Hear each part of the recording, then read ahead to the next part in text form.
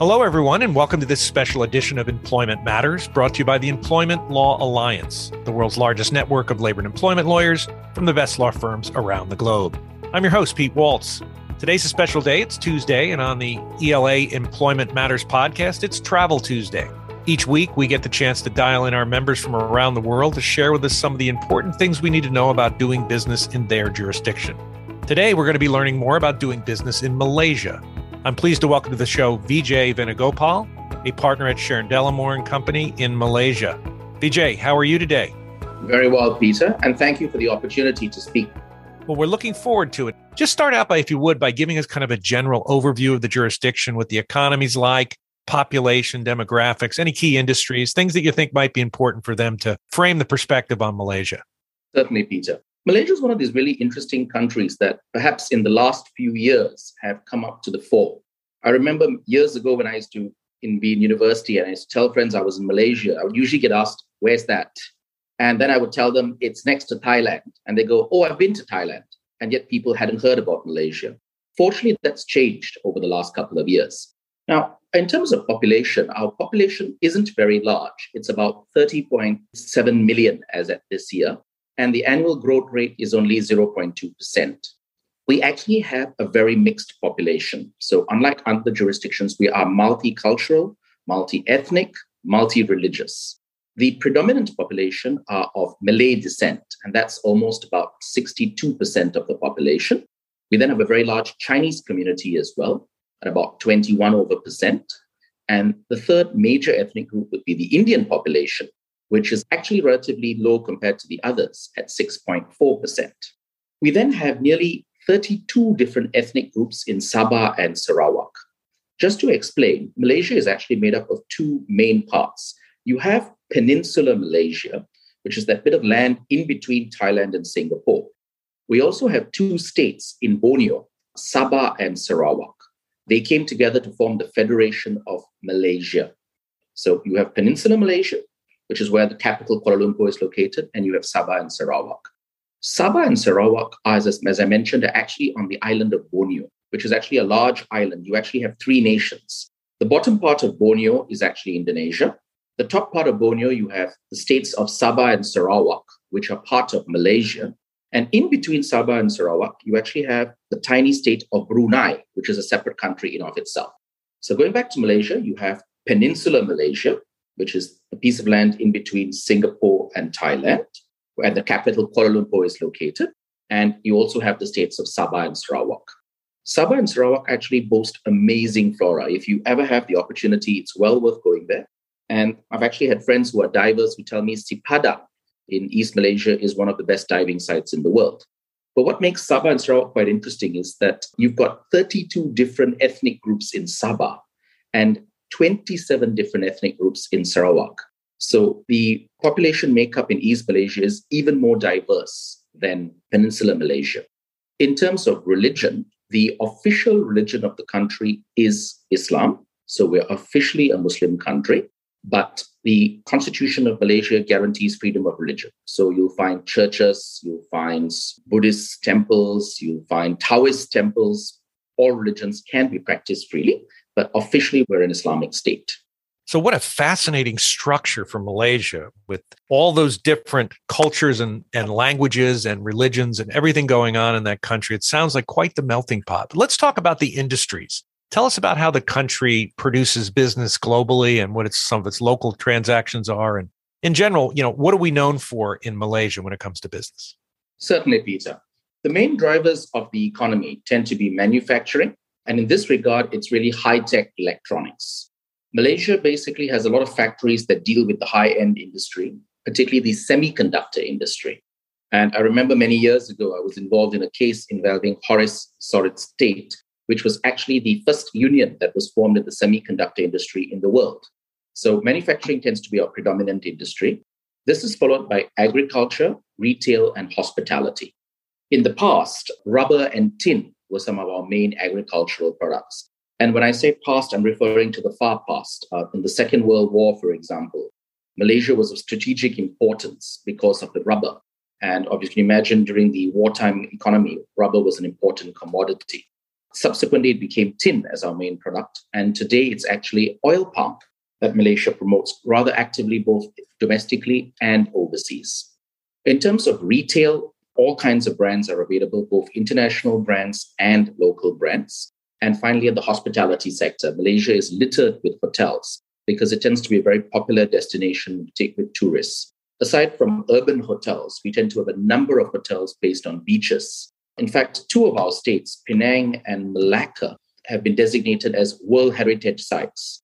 And Penang actually is a tiny little island, so you can imagine it's surrounded by beaches all around. Very popular with tourists. So you have a World Heritage Site because of the history, plus beaches as well. So these would tend to be the main industries in Malaysia. Well, fascinating range of industries that you have there. Let's talk about the employment issues. What are some of the key structural issues that employers need to address when working in Malaysia? Things like works councils, and we talked about unions where you've got one of the first unions in the semiconductor industry there. But dig into that for me, if you would, Vijay, and give us more detail there. Of course. In Malaysia, in terms of unionization, you tend to have two main types of unions. In-house unions, which would be formed within the company itself and can only be limited to members of that particular company, and national unions that tend to be across borders, but be limited to that particular industry. Now, there have been quite a few changes in the landscape in the recent past. We had a piece of sweeping legislation that was introduced with effect from 1st of January 2021 that introduced a lot of changes. If you'll note, I just mentioned that there were two types of unions, in-house unions and national unions. And national unions would actually be limited to that particular industry. But part of the new amendments have been that even national unions are no longer limited to that particular trade or industry. So you can have multiple unions coming up in a particular trade or industry. Now, how this is going to work in the long term still remains to be seen because these amendments only came into effect 1st of January 2021. And with the current pandemic, you can imagine not many people have been in the office from 1st January 2021 to now. So perhaps the effect of this is going to be seen in the near future, but there have been some sweeping changes there. In fact, there have been quite a few changes on the employment landscape in Malaysia. We've also introduced a number of new pieces of legislation. For example, we have now a minimum wage in Malaysia. Now, that may seem fairly basic. Almost all jurisdictions have a minimum wage. But until recently, Malaysia actually did not have a minimum wage. In fact, the three main pieces of legislation that we had in the labor perspective were the Employment Act 1955, the Industrial Relations Act 1971, and the Trade Unions Act 1959. So as you can see, these are all fairly old pieces of legislation. The Employment Act 1955 basically sets out the minimum terms and conditions of employment for those within its scope. It generally applies to lower wage earners. Currently, the limit is 2,000 ringgit a month, which is less than $400 US. So it's really for the lower income people. And it basically says that you have to give certain minimum benefits. So, for example, minimum amounts of overtime rates, minimum amounts of annual leave, minimum amounts of paid sick leave.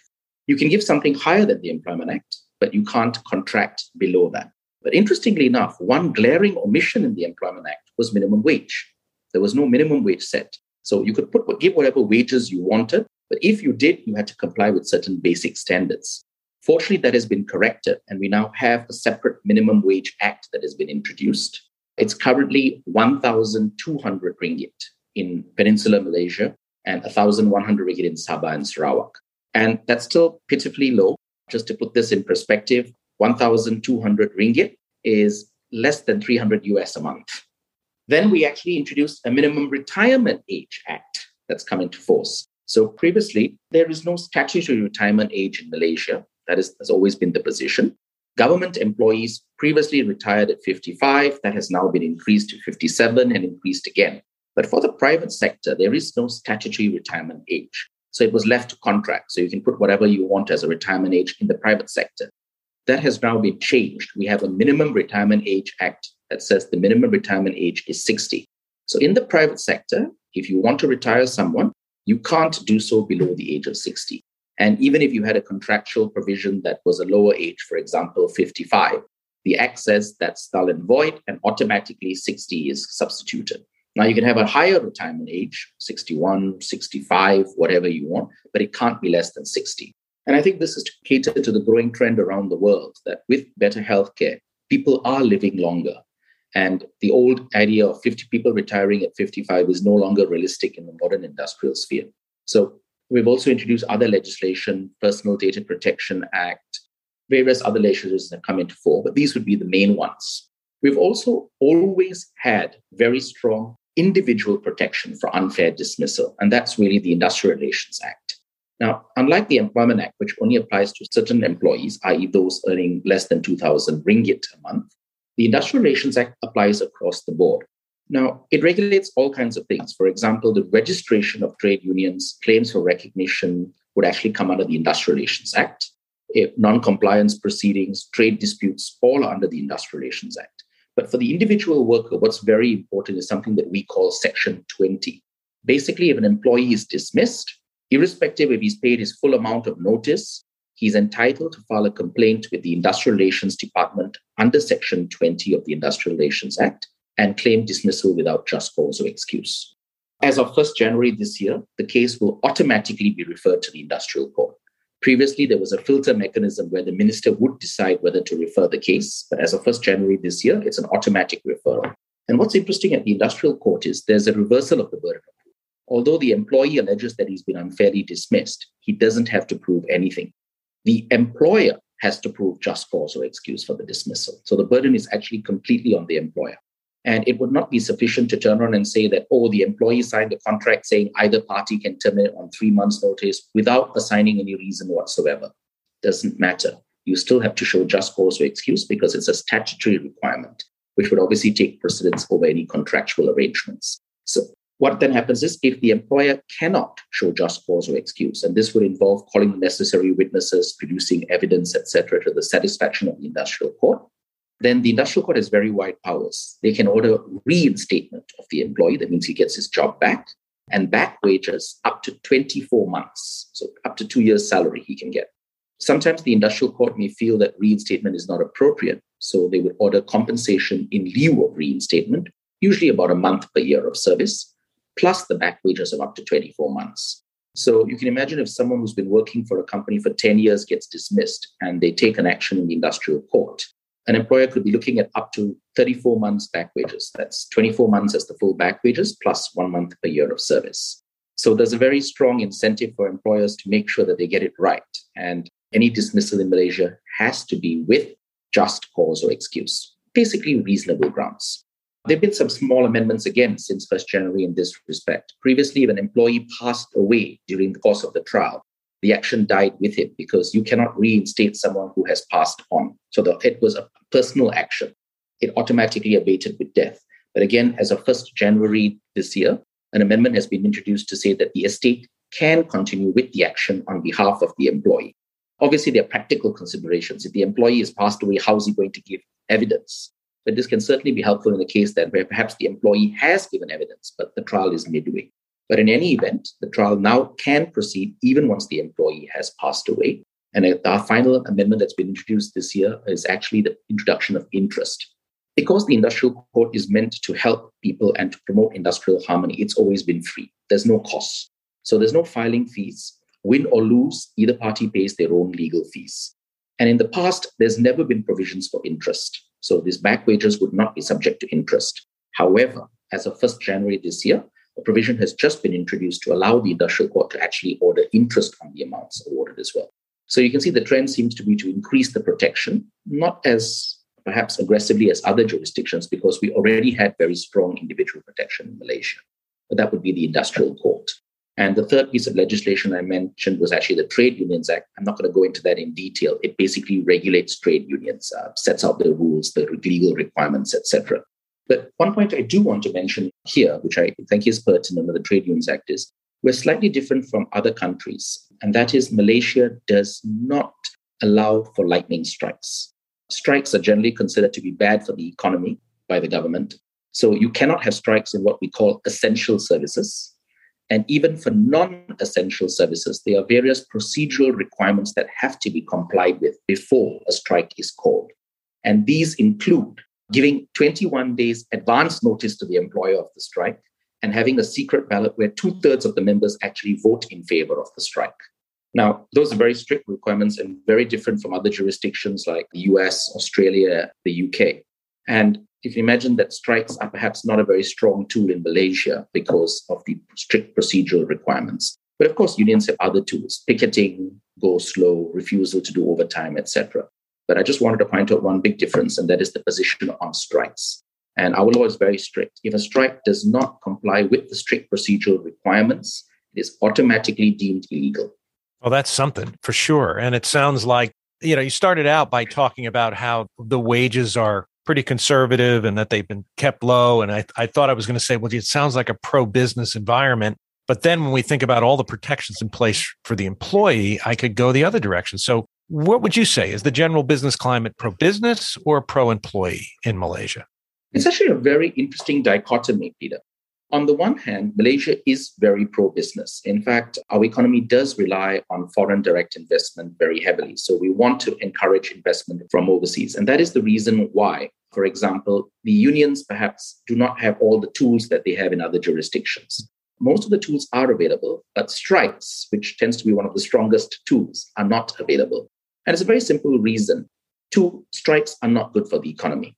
I'll give you a simple example, Peter. If you were to compare, say, India has had garbage strikes. Now, garbage strikes are crippling to the country. And I'm not just talking about any industry. You have garbage piling up. Aside from the odor, you also have health issues that come into play. So Malaysian government says essential industries, no strikes. Now, for private sector, since essential industries don't have strike, we can't be having strikes going on in the private sector willy-nilly. So we want to restrict the rights of strikes. Now, we need to balance that somehow because we also need to make sure that workers are protected. So that is why you've got very strong individual protection under the Industrial Relations Act, particularly for unfair dismissal. And one thing that is interesting in this country, and that is we don't have specific discrimination legislation that you would see in other jurisdictions. So you don't have race discrimination acts, gender discrimination acts. There's no act prohibiting discrimination on the basis of sexual orientation. So it actually tends to be quite pro-employer because if you're doing business here, you can actually advertise for exactly the kind of employee that you want. You could actually put an advert in the newspaper saying that you would like people of a certain ethnic descent or a particular gender or a particular age. Now, that would certainly be discriminatory overseas, but because we don't have that specific legislation, you don't have to go through the motions of interviewing X number of people. Similarly, you can ask whatever questions you want during the interview. So you can ask someone how many children they have or if they have a family. Questions that might be deemed very sensitive overseas can actually be asked in this country. So in that respect, it's very easy to decide whom you want to hire, but you have to get that process right because as I've just explained, once you hire them, getting rid of them is not impossible, but you just need to make sure that all the T's are crossed and the I's are dotted. You have the proper procedures. So it's quite an interesting dichotomy. On balance, I would say that Malaysia tends to be very pro-investment. In fact, the government has actively gone overseas to promote Malaysia as an investment destination. We have a lot of industries here set up by foreign nationals. We have a lot of, and it's actually very easy even to come to Malaysia to do business. And many people even stay on in Malaysia. Interesting. Well, let's talk about coming to Malaysia and staying on. And I think I'll close with our question about cross-border business opportunities, particularly as it relates to immigration. So thinking of some of the challenges people have coming to the U.S. or traveling from the U.S. to other markets now, particularly in the light of COVID, what are some of the immigration standards in Malaysia? Are they hard? Are there special programs? Just in a nutshell, what is it about getting to Malaysia? Is it easy or is it more difficult for some? I think it'd be relatively easy. In fact, Malaysia is gradually opening up again. Foreign nationals who don't have any form of passes or permit who want to come to Malaysia basically can apply for a short-term business visa. There's no permission required to leave the country. And this will apply to people like potential investors seeking to do business in Malaysia. So all these people don't even have to apply for an employment pass. So if, for example, a foreign customer was buying a product from Malaysia and he decided he would like to come to Malaysia to inspect the quality of the product, not just the individual product, but perhaps to see the factory to make sure it's being held up to the higher standards. He wouldn't need an employment pass because that'll take a long time. He can actually just come into Malaysia on a short-term business visa, visitor pass, visit the country, take a look at the product, visit the factory, even sign contracts. So it tends to be very proactive towards business. In fact, we even have a portal set up called My Travel Pass Online. And that's more from the business perspective. And Malaysia is actually starting to open up to people who have retired. In fact, some years ago, the Malaysian government started a program called Malaysia, My Second Home. sometimes more colloquially referred to as the Silver Hair Program. Now, this is for foreign nationals who are above a certain age, generally retirement. They have to have a certain amount of assets in their name, and they are then allowed to come to Malaysia without a job and basically purchase property here and retire. And there's one major distinction between Malaysia and most other countries in the jurisdiction, and that is foreign nationals can actually buy landed property. Now, in most countries, for example, Indonesia, Thailand, you can buy an apartment, but you can't buy landed property. Same with Singapore. Only Singapore citizens or Singapore permanent residents can buy landed property, except in very small areas like Sentosa Island. Otherwise, landed property is restricted for citizens of the country. Malaysia is not the same. So this program, this Malaysia, My Second Home, is actually not so much for the business community, but for people who have retired. And the idea is that they come to Malaysia and choose to retire here. So you can imagine an old couple, perhaps in the UK, who have this tiny little apartment in London that's worth a fortune. What they would do is they'd sell that apartment, come to Malaysia, and because of the exchange rate, they could actually buy a beautiful bungalow here. The weather is tropical. So this is actually what the Malaysia My Second Home program is to cater for. But that's really for people who have retired. In terms of the business community, it's very friendly. Many countries don't even require visas, and those that do, employment passes can be obtained, or even short-term business visas are relatively easy to obtain to come to Malaysia to either do business or to consider doing business, as the case may be. Well, this has been a very interesting discussion, Vijay. Thank you so much for your time today. Be well over there in Malaysia, and we'll check back with you another time. Thank you so much, Peter. It was a pleasure speaking with you today. Take care and stay safe. I will. If you'd like to connect with Vijay, you can find his bio by clicking on his name in the description of this podcast. Also visit ela.law to receive invitations to our upcoming webinars, download white papers, get access to our on-demand content, or use the ELA's exclusive Global Employer Handbook. You've been listening to Employment Matters, a podcast brought to you by the Employment Law Alliance, the world's largest network of labor and employment lawyers from the best law firms around the globe. I'm Pete Waltz. Thanks for listening.